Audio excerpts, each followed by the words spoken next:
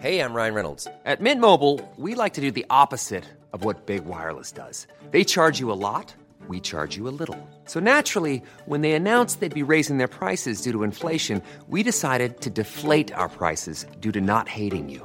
That's right. We're cutting the price of Mint Unlimited from $30 a month to just $15 a month. Give it a try at mintmobile.com/switch. $45 up front for 3 months plus taxes and fees. Promo rate for new customers for limited time. Unlimited more than 40 gigabytes per month. Slows full terms at mintmobile.com. Hiring for your small business? If you're not looking for professionals on LinkedIn, you're looking in the wrong place. That's like looking for your car keys in a fish tank. LinkedIn helps you hire professionals you can't find anywhere else, even those who aren't actively searching for a new job but might be open to the perfect role. In a given month, over 70% of LinkedIn users don't even visit other leading job sites. So start looking in the right place. With LinkedIn, you can hire professionals like a professional. Post your free job on linkedin.com/people today. Millions of people have lost weight with personalized plans from Noom. Like Evan, who can't stand salads and still lost 50 pounds. Salads generally for most people are the easy button, right? For me, that wasn't an option. I never really was a salad guy. That's just not who I am. But Noom worked for me. Get your personalized plan today at Noom.com. Real Noom user compensated to provide their story. In 4 weeks, the typical Noom user can expect to lose 1 to 2 pounds per week. Individual results may vary. Hey listeners, I want to thank our good friends at Slipped Disc for their enthusiastic support of Speaking Soundly. Be sure to check out slipdisc.com for the latest inside information on classical music now. Oh, and while you're here, could you do me a favor? If you like this show, follow it. It's pretty simple, really, and it's free. Just click the follow button on whatever podcast app you're listening to right now. And if you already follow the show, click the share podcast button and send Speaking Soundly to your friends and relatives that also like listening to candid and inspiring conversations with some of the best musicians on the planet. All right, so thanks again for the continued support. We really appreciate it. Dr. Denson Paul Pollard is a force of nature.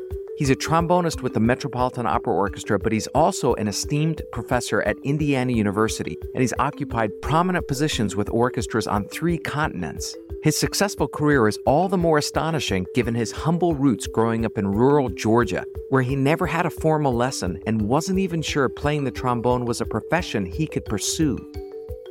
If I can go from the way I grew up, in the place that I grew up, to playing in Carnegie Hall, it is possible for it to happen for anybody because the two worlds could not be further apart.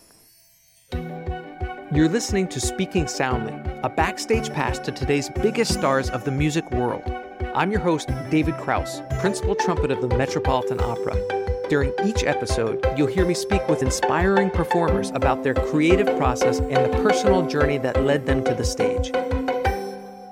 Just after you joined the orchestra, we were walking together from Lincoln Center to go play a concert at Carnegie Hall. And you stopped and you said in your thick Georgia accent, "I can't believe I'm crossing 57th Street to go play at Carnegie Hall." Do you remember this? I do remember. It was a profound moment for me playing my first concert in Carnegie Hall and realizing I was crossing over streets and entering a building that the giants of our industry had played in before me. And it's something that I don't take for granted to this moment.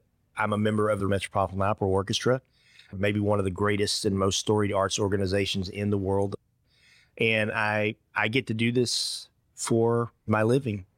I get to provide for my family and get to play some of the greatest works of art that have ever been created here in New York City. And you said that was your first time playing Carnegie Hall. It was my first time to be in Carnegie Hall when we rehearsed there. What was that like, not only walking into Carnegie Hall the first time, but playing on the stage for the first time?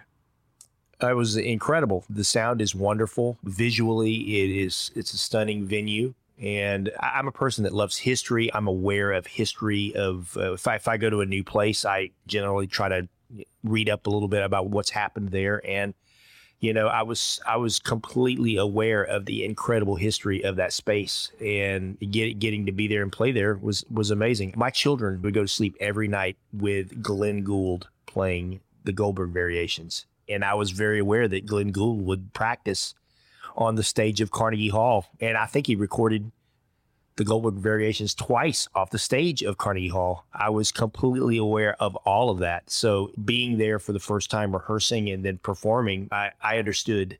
So maybe I shouldn't have made fun of you when you were crossing the 7th Street. No, it was I won't say it wasn't a little bit, the way that musicians in New York City relate to each other, the way New Yorkers relate to each other. It took me a little while to kind of understand that dynamic. I'll have to say my first reaction was to punch people in the face occasionally. But I figured out how people interact and what that energy is like. And so, no, it's if it doesn't kill you, it makes you stronger. And it was all in good fun. Yeah. And it remains. I know if you didn't like me, you wouldn't have picked at me a little bit. That's true. You're an outlier in our profession. Most of our colleagues start out at a very early age with conservatory training that prepares them to compete for these coveted jobs that you've won and maintained, both teaching and playing. Instead, you began your musical education at Jacksonville State University in Alabama, never having heard an orchestra before. You didn't even know that playing an orchestra was a viable vocation. How do you go from there to where you are now? That's all correct. I grew up in rural Georgia. Early in my life, I played a lot of sports. I played baseball every summer. I grew up playing football. Didn't quite make it to high school sports because I just got to the point where they were just bigger, faster, stronger than I was. Fortunately for me, I had also been coaxed into a music trial day at my junior high school. And I had no connection to the music world. And I was hesitant. I resisted, but I went in, and it was actually a person in different corners of the room with all of the different musical instruments. And then you could try it. I saw the trombone and I thought, wow, this is really cool. I can make this glissy sound that's very unique to my instrument. And I joined band, thankfully, because once the physical part of my life was slowed while everybody else was getting faster and stronger, I started to focus on music and band. I applied for one school and wanted to do one thing. I just wanted to be a band director. That's, I thought, you know what? I want not to be an orchestral musician, not a performer, a band director. I was not even aware that was a profession. It had never entered my mind that is something that I could do. And let me also add to that, I had no trombone lessons until I was a freshman in college. Nothing about orchestra. Opera? Are you kidding? No way. I didn't even know what opera was, So the little school in my area that everybody attended if they wanted to be a music educator was Jacksonville State University. And so again, one school with one ambition. I'm going to do that. So I got a great education there. My first trombone teacher, who's still alive, his name is Jim Roberts. He put on a record of the Chicago Symphony Orchestra playing pictures at an exhibition. And it just blew my mind. I asked him, what is this? And he told me this is the Chicago Symphony Orchestra. This is a very famous piece, and this is an orchestra. And I was like, wow, I want to do that. This was the day that I started to realize what orchestra was and what this life was about. Did you grow up with classical music in the house? Zero classical music. I grew up with a lot of 70s and 80s pop music, the Eagles, Linda Ronstadt, and country music. I'm from Georgia, and that's kind of a staple. If I can go from the way I grew up in the place that I grew up to playing in Carnegie Hall, it is possible for it to happen for anybody because the two worlds could not be further apart. That just reminds me, the other day when we were in the car together, you said, I shouldn't be here. I shouldn't be doing what I'm doing. What do you mean by that? Well, I just don't know of anyone else that has the path of becoming a band director first, achieving a terminal degree in academia. I got a doctorate along the way. I was on the road for 2 years. I was an Andrew Lloyd Webber show. We were at a different city each week. With a whole bunch of lifelong road musicians. The whole band was comprised of those kind of people, except for me. And again, it was a complete accident that, Yeah, how did you fall into that? And this was after college, after your undergrad? This was in between my master's degree and my doctorate. Okay. So with one semester left, my student teaching semester for the music ed degree, I had this wild idea. I saw that there was an audition in Iowa, of all places, for bass and tenor trombone in what was then the Cedar Rapids Symphony. So I thought, hey, I could drive to Iowa and take 2 auditions on the 2 instruments that I play, and we'll just see what happens. It'd be kind of fun to do that. So I had a 1980 Toyota Celica with like 175,000 miles on it. And I just drove to Iowa. In your busted out car. Driving with no money. And I'm telling you, I had only enough money to get there with gas, maybe a little bit to eat. I didn't have money for a hotel. I would pull into used car parking lots and sleep in my car. Made my car kind of fit in with the other used cars. That's smart. I drove there and played that audition. And I was the name that they had selected for bass. And the conductor didn't trust the process. He thought, there's been some mistake. Maybe there was a name mix up or something like that, because there were some other people at this audition that they assumed were going to win. And so not the guy sleeping in his car in a used parking lot. Not that guy. Yeah. So they made me come out and play my whole audition again. And the conductors said, well, I guess we got to give him the job. And so they gave me the job. I moved to Iowa. I did my student teaching there. And I thought, hey, I'll just do a master's degree as well, because the University of Iowa was just right down the road. And then after that master's degree, that is when I wound up going on the road for a couple of years, 1995 to 1997. When I was on the road, we were in a different city each week. We flew on Mondays and we played shows Tuesday through Sunday. And in every city, I would call up the union, if they had a union, and say, who are the trombone players in town? I would just cold call people and say, hey, I'm Paul Pollard. I'm in town with a show. Could I have a lesson? I was just trying to meet as many people as possible and just try to experience as much as possible. Were most people cool with that? Or did you get a lot of... There was a very wide range of reaction. Because back then you couldn't text somebody or email. These are phone calls. There was a wide range of reaction to someone calling them up like that, all the way from, yeah, I'll give you a lesson. It'll be a couple $100, all the way to, you must be young. I got that several times. Some older player would say, you're a young guy, aren't you? And I was like, well, yeah, I guess so. But I met so many people, and that was a formative time for sure. We've been working together for a long time now. So I know you as this really talented, fantastic musician and trombone player, but I know where it comes from because you were often the first person there warming up and practicing. In fact, for a while, every time I would come in, you were already on your second hour of practice before the morning rehearsal. You described your parents as blue-collar people that instill a work ethic in you. Is that where that comes from? Absolutely. My father woke up every morning at 4 a.m. to go to work, and my mother was very hardworking. And I would say built into the Southern mentality is this idea of working hard. And I don't necessarily agree with this idea at this point in my life, having seen a few things and having a better understanding of the way the world works. But in the South, people truly believe you can do anything you want to do if you just work hard enough. That is a mantra. And I truly believe that. It was naive. I know that now. I know the world is not necessarily like that. But I thought, I'm behind. I got started late in this game. And I don't play as well as other people. I don't have as much experience as other people. But in my mind, I thought if I just outwork everyone else, I'll eventually catch up. It's always been like that. When I was an undergrad, even when I was at that music ed major, it would be me and the custodian would show up to the school of music, the guy that opened up the door. I just had this mentality. I've got to work hard. I want to do a good job. And for me, doing a good job means making sure that I have effective practice every day. And so I'm really committed to doing that. As you were developing on the trombone, what were the major roadblocks that were in the way? Your biggest obstacles?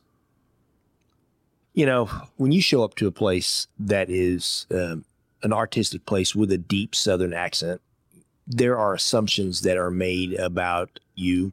And I'm aware of that. It may not necessarily be true.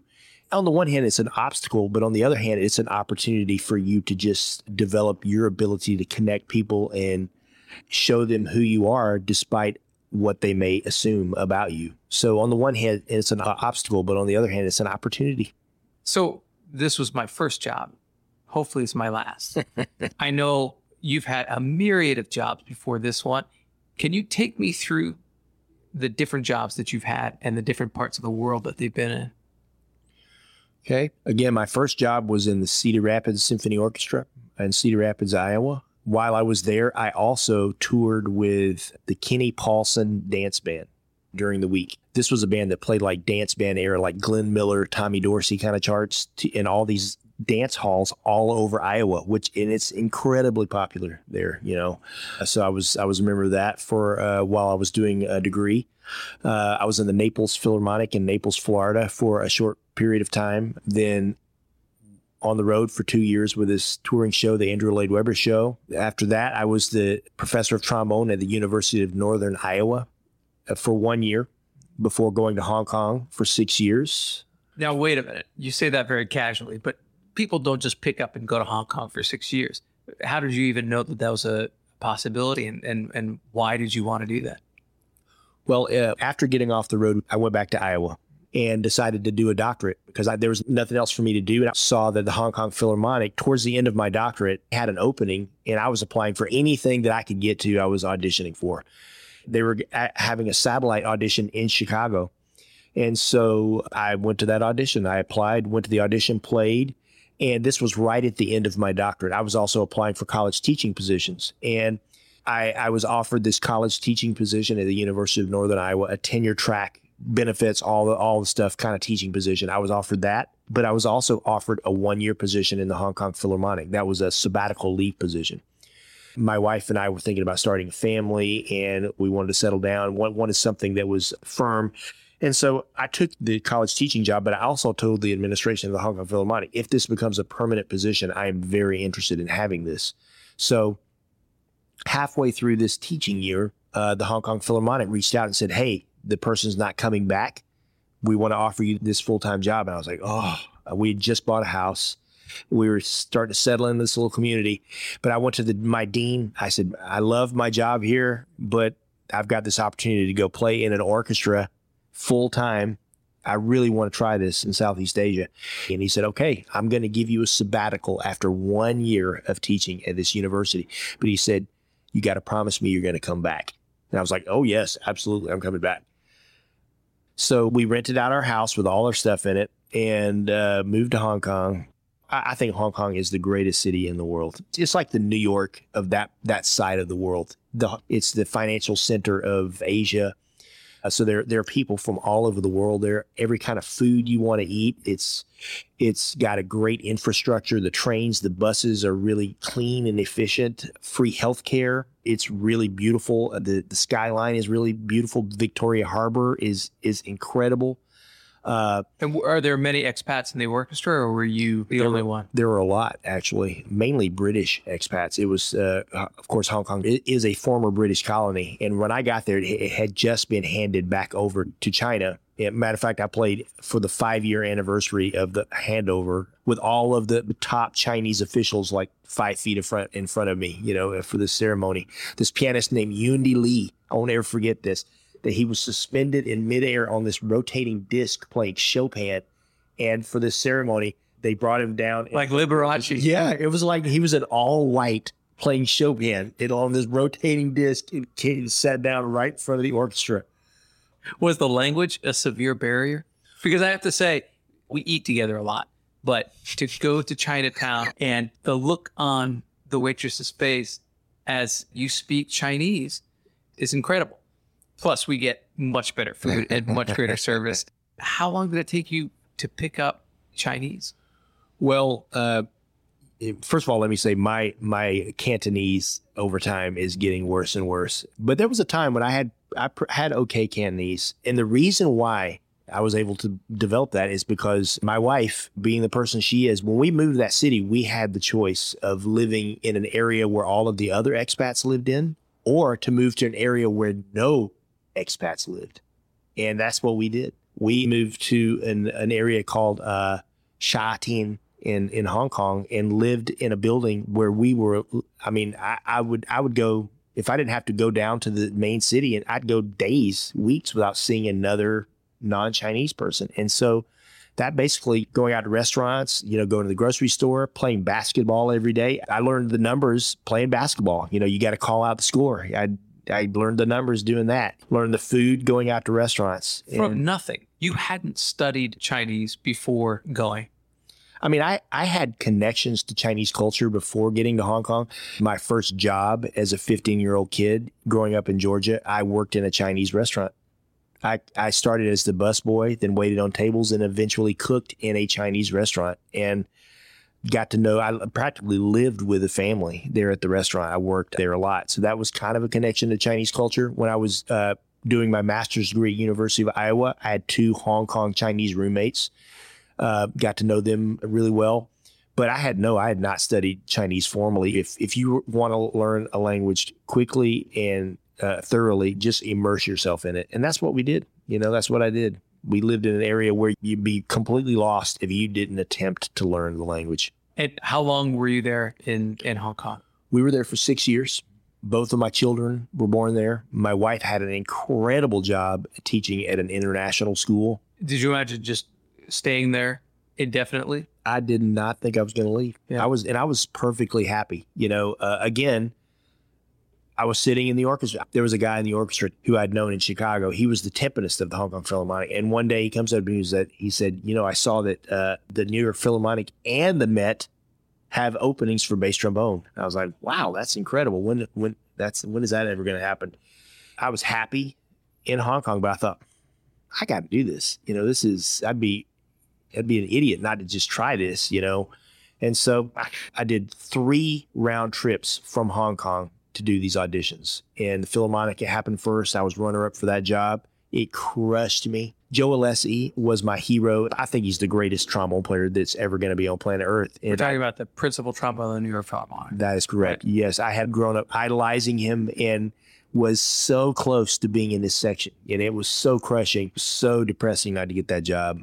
So I went back and I told my wife, I don't want to take another audition. We're happy. Let's just do this. Let's just stay here. And she wouldn't let me. She said, I want you to take this one last audition. You've got to do it. And so I worked up the list. It came back here and it worked out. So we moved to New York and this chapter of the life began. So your kids are born in Hong Kong and they're toddlers by the time you moved back? A little older. My son was 2. My daughter was 4. And at that time, I had 500 square foot studio apartment. If it would not fit in that studio, we sold it. So we basically got rid of everything. I had the custom made triple queen bunk bed. My wife and I were on the bottom on the floor. My daughter was right above us on the second level, and my son was at the top. It was great. They were young enough that it was workable.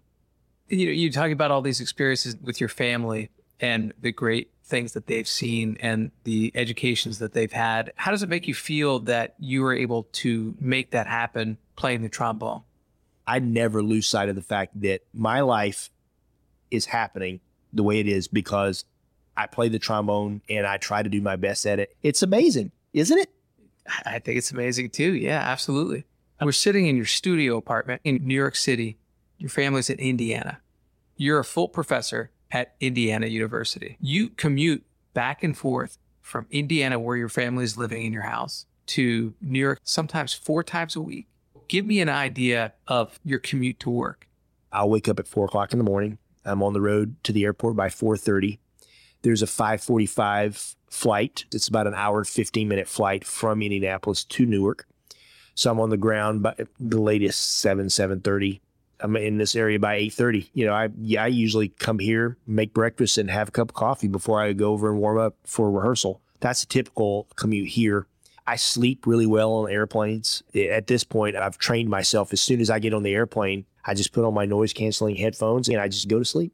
So would you say it's somewhat easier than when you were living in New Jersey, dealing with the traffic coming in? It is so much easier. It is so much easier. People that have not done the daily commute in from New Jersey to New York, the torture of having to deal with traffic and the uncertainty and aggressive drivers and people that are late and the potholes and the weather and the different functions that happen in Manhattan, if the UN's in session, all that stuff, man, it is just, there's so much to just think about. And that in and of itself makes you exhausted. My trip from Indiana is easy compared to that. I can sleep in the car on the way to the airport. I can sleep on the flight. I can sleep on the train. It's all way easier. But I'm very organized, and that's how I do it. You have roughly 18 trombone students. A lot of them hopefully will go on to be musicians. A lot of them won't. A lot of them are going to be faced with the same audition situation that you were faced with and carving out a career for them. Yet we see what the number of openings are, and it's just not enough nearly to sustain the numbers of kids that are going out for this. How do you reconcile that in a real way with your students? That's a great question, and it is definitely something that I struggled with teaching. I taught at Juilliard for, I think, 6 years before moving to Indiana, and it was something I struggled with teaching at a music conservatory where a person is only being taught how to play in an orchestra, basically, with a little bit of chamber music, but nothing beyond that.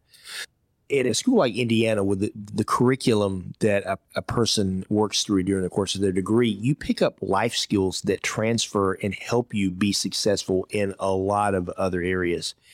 And the skills that they develop, the communication skills, the ability to work well with other people, the work mindset of working hard to achieve a goal, those skills that you develop as a result of getting through a degree like that really transfer to a lot of different things. And my students that don't go on to be in the music business, they're successful in other ways as well. I have a student right now that's working in DC, a consulting firm. I have another student that's going to be working in public health. I also have students that have jobs in major orchestras around the world. I really believe in that kind of education. I'm not necessarily against a conservatory education, but the fact is, if you go to Juilliard, you're being trained to do one thing. And if you don't achieve that, you're going to have to scramble. With a degree from a school like Indiana, you develop a broader skill set. I guess that's the best way to describe it. How do you teach a student to be as motivated and resourceful as you were coming up? One of my favorite books is called Talent is Overrated. And the premise for this book is basically what we've been talking about, which is that a person that has a moderate level of ability that works super hard most of the time will outachieve someone that has incredible talent for a variety of reasons. A huge one being that someone that is super talented lacks the ability to work through problems oftentimes. And when they encounter a problem or something that's difficult, they more often than not just quit and give up. But somebody that has moderate talent, works hard, develops the grit to work through a problem. And in this book, the author talks about the fact that social scientists have not figured out how to motivate people. Where does motivation come from? They really have not figured that out. And I haven't either. I see with 18 bass trombone players in my studio, I see that book being played out in front of me on a weekly basis in my studio. I have students that have very little ability on the trombone, but incredible grit. I admire how much grit they have because they love music and they love the trombone so much, and they want to be great so bad, and they're practicing so hard. And then I have other students that have a lot of ability and just for some reason just don't want to work that hard. And that I have a couple of students that have incredible ability and work really hard. And it's very exciting to see that process as well. We're both parents. We both have multiple children, and we see that in our own kids as well. Despite your best efforts, sometimes it's hard to convince someone that if they just put forth a little more effort, they could achieve something. You can't force them to do that ultimately. Well, Paul, your playing is an endless resource of inspiration to me. And I think next time I cross over 57th Street, I'm going to look at it a little differently. Thank you for having me, Dave. I value your friendship. I value you as a colleague, and I don't feel worthy to be on this podcast. I haven't hit record yet, so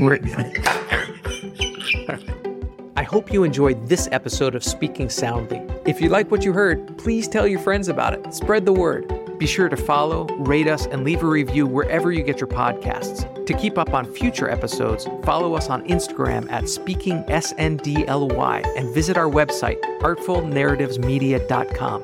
Tune in next week as we hear another inspiring artist speaking soundly.